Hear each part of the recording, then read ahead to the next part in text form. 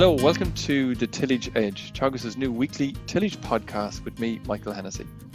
During these uncertain times, Teagasc is committed to making sure farmers are kept up to date with the latest information, and this information on our weekly podcast series is one way of keeping you informed. And for our first episode, I'll be discussing nitrogen strategies with Teagasc researcher Dr. Richie Hackett. I first asked Richie about winter barley yield potential following the poor winter. There's a wide diversity of crops out there, as most growers will be aware, and there are some quite good crops with good yield potential. You know, there's a good plant population, lots of tillers. Then there, at the other end of the scale, there's some very patchy crops with plants that are struggling, and those crops' yield potential will be impacted. But I think in general, crops will improve a lot over the next 2 to 3 weeks, as there are a lot of new tillers appearing on barley crops, and I think yield potential will be quite a bit better than many growers would have expected, say 3 or 4 weeks ago. Okay, and I think a lot of farmers probably recognise that some of their crops weren't as good as they would have liked. And many farmers were out in early February, or maybe even a little bit later on in February, but we've had a lot of rain in the meantime. What's your opinion as regards the nitrogen there? Will we be able to trap all that nitrogen, or is some of it lost to the crop? Well, I suppose there were two spreading opportunities. There was one at the very beginning of February, and then there was one sort of last week of February, very early March. I think for the nitrogen that was applied in late February, early March, that nitrogen should be fully available, and I wouldn't have any worries about that nitrogen. For the nitrogen that was applied at the very beginning of February, where there was very low uptake of nitrogen all through February, plus a high potential of loss with all the rain that we got, it's difficult to say, but it's unlikely that all of that nitrogen will be still available to the crop. But putting a number on how much will have been lost is very, very difficult. But 10-20% may have been lost out of the soil. But of that proportion. To be definitive. So it's 20% of the proportion, applied in February. Okay. So as you rightly say, crops have been, I suppose, maybe not growing as strongly, but the weather over this week will push them on very quickly. And I think farmers are out there constantly assessing crops to see how good they are, and maybe the yield potential might be building a little bit in their mind. Most of the nitrogen is applied, I think, to winter barley at this stage. Where guys were maybe holding back a little, do you think there's any opportunity, or how should guys approach maybe a final nitrogen application to these crops if they think that the yield potential is a little better now than it was maybe a couple of weeks ago? Yeah, well, I suppose many growers would be using a third split anyway, and they still won't have that applied. So that gives them the opportunity to go and reassess their crops and decide whether the crop actually justifies that third split, or whether it maybe the crop is not as good as they thought it would be, and maybe they should hold back on that. But it certainly gives them the opportunity to apply extra nitrogen if the crop is improved compared to what they originally thought. And I mean, you would normally apply the third split somewhere between growth stage 32 to 37, so before the flag leaf has emerged. So that gives growers another 10 days, maybe 2 weeks, to make a final decision on the total amount of nitrogen that they should apply to their crops. For, I suppose, the general winter barley crop, are we talking about roughly the same level of nitrogen? What sort of levels are they? I don't think I would. So there's two reasons why you might make an adjustment to barley, and indeed other crops. Is we had a very wet winter, and growers may be worried there was less nitrogen coming into the soil coming into the springtime, and that may well be so. But I think the differences, any adjustments on that basis, should be very small, 10, maybe at most 20 kilos per hectare. The second reason you might adjust your nitrogen this year is because of lower yield potential. And in that case, you'd be looking at reducing, if you thought your crop was going to be maybe 1 ton a hectare lower than it would normally be, you might reduce your nitrogen by about 20 kilos per hectare. I would not reduce my nitrogen inputs to crops by much more than about 40 kilos would be the absolute most I would reduce my nitrogen inputs to a crop.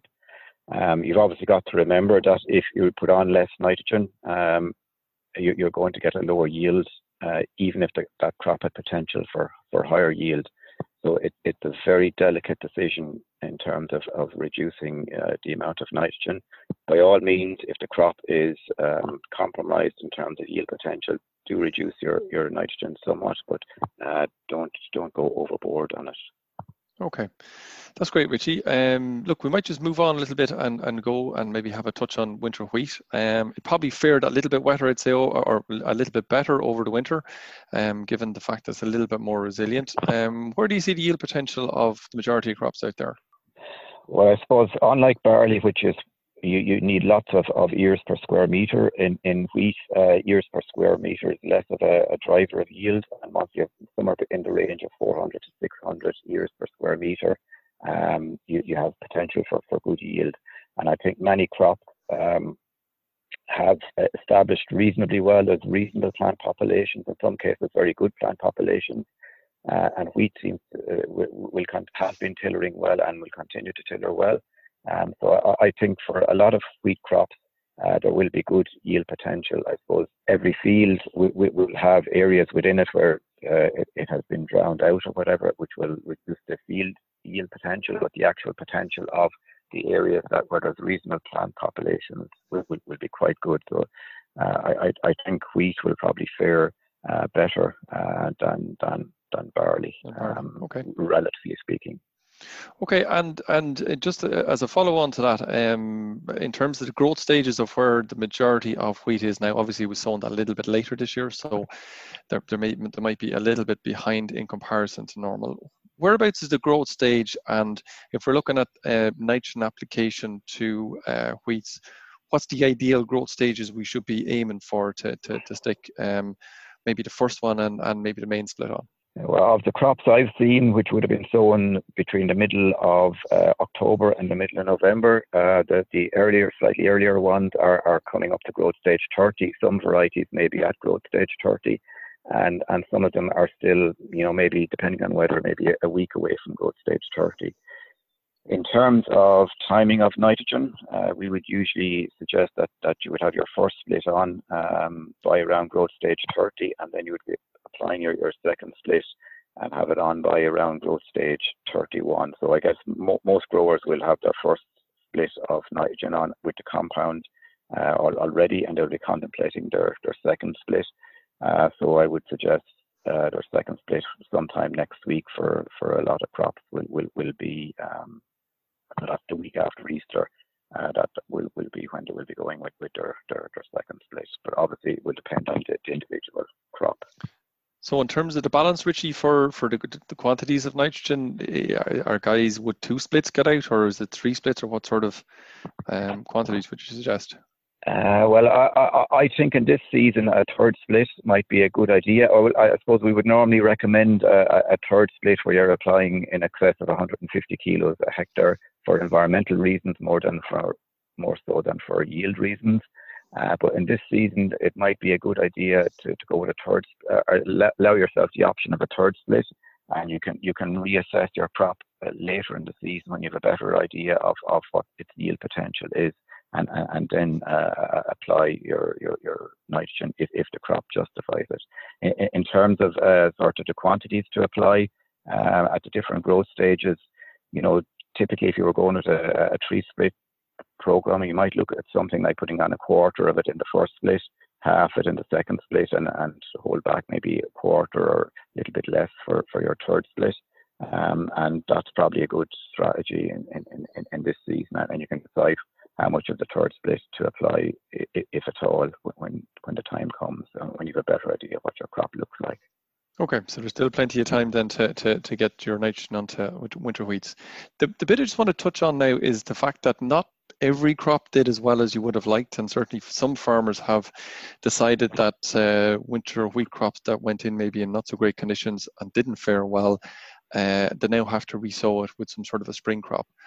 Where fertilizer has been applied to that crop, if you like, and are going in with the new crop for that, say nitrogen or even P and K, will that still be available to the next crop? Yes. So the P and K will still be there, and obviously if you're resowing a crop and you decide you must put on more P and K, even though the stuff that you applied is already still there.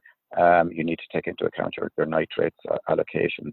The nitrogen will also be there, so I wouldn't have any worries about that. The nitrogen that was applied to the crop before you ploughed it in or cultivated it in, I would treat that as part of my main split, and I would still apply some nitrogen in the seed bed to the emerging crop, the resown crop. As the nitrogen may have moved down the soil a little bit and mightn't be immediately available to the new crop, but it will still be present. Okay, and that's probably important from a financial point of view, because it might be a little bit tricky to make money on the resown crop because a lot of money spent already. So if you can include that, if you like, in the total NP and K of the new crop going in, I think that'll help for the overall economics. Just switching a little bit now to just switching this now a little bit to winter oats, Richie. They're probably the crop that's probably the best, maybe because of the growth stage or the way it stands up in the ground, but they're looking reasonably well. Now, Teagasc have done a lot of work to the late Dr. John Finnan in terms of nitrogen work in oats. You might just give us an outline of how that research has changed our management for winter oats in terms of nitrogen. Well, I suppose before John did the work, advice regarding oats would generally maybe have been to put on maybe about a third of your nitrogen in the first split and 2/3 in your second split. But John did quite a lot of work looking at different timings and splittings of nitrogen in oats, and what he clearly showed was that timing often didn't have a very big effect on yield, but it could have a very big effect on your hectolitre weight, which obviously has considerable consequences for the price you get at the end of the day. And what he found basically was that it was better to apply half your nitrogen in the first split, so around growth stage 30, and the remaining half at around somewhere between growth stage 31 and 32. And that reduced the risk of having a negative effect on your hectolitre weight compared to previously when we were going with a third in the first split and 2/3 in the second split. Now the clear recommendation is to go 50-50 in the two splits to divide your total nitrogen evenly across the two splits. Okay, we still have plenty of time for that. I think most winter oats are only around growth stage 30, so there's still lots of time for guys to get out there and put that on. Mm-hmm. Yeah, most guys will have their first split on already on winter oats, and the second split will probably come around quite quickly now if the weather warms up, but we would still be looking at next week, so the week after Easter probably. Just finally, Richie, I'm going to ask you a quick question on malt and barley, as most of it's in the ground now, and we probably have some of it just about going to break ground. There's probably a good bit of nitrogen probably put in the seedbed of lots of crops, but many growers will still apply a top dressing. Do you think this year is any different to other years in terms of we might be a little bit later than we would have liked maybe planting malt and barley, and also given the fact there was maybe a wetter year and there might be less residual nitrogen coming from the soils? Well, I suppose first on the sowing date, I think that the vast majority of barley will have been sown in March, which I wouldn't consider late, even though in growers in some areas might like to have it sown in the first half of March. The vast majority of it was sown by the end of March. And I suppose that the other point to make is all crops are sown into really excellent seed beds, which sets them up for good yield potential. So that I wouldn't adjust my nitrogen based on the sowing date in the current season.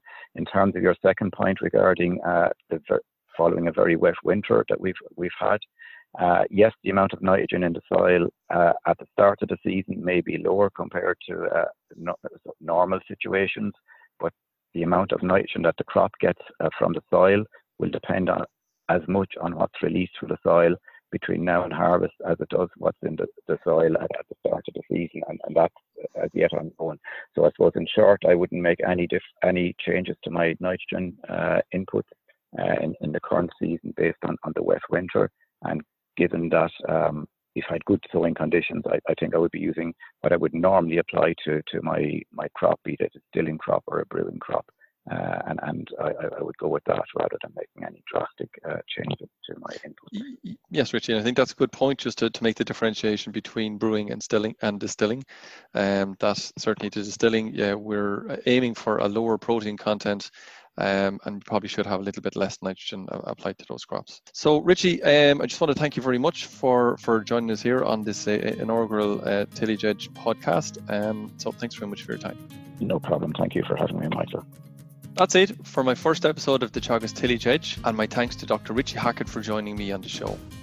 Don't forget to rate, review and subscribe on Apple Podcast and Spotify so you never miss a show. And for more information, go to teagasc.ie. I'm Michael Hennessy. Thanks for listening, and I'll be back next week with more tillage news and advice.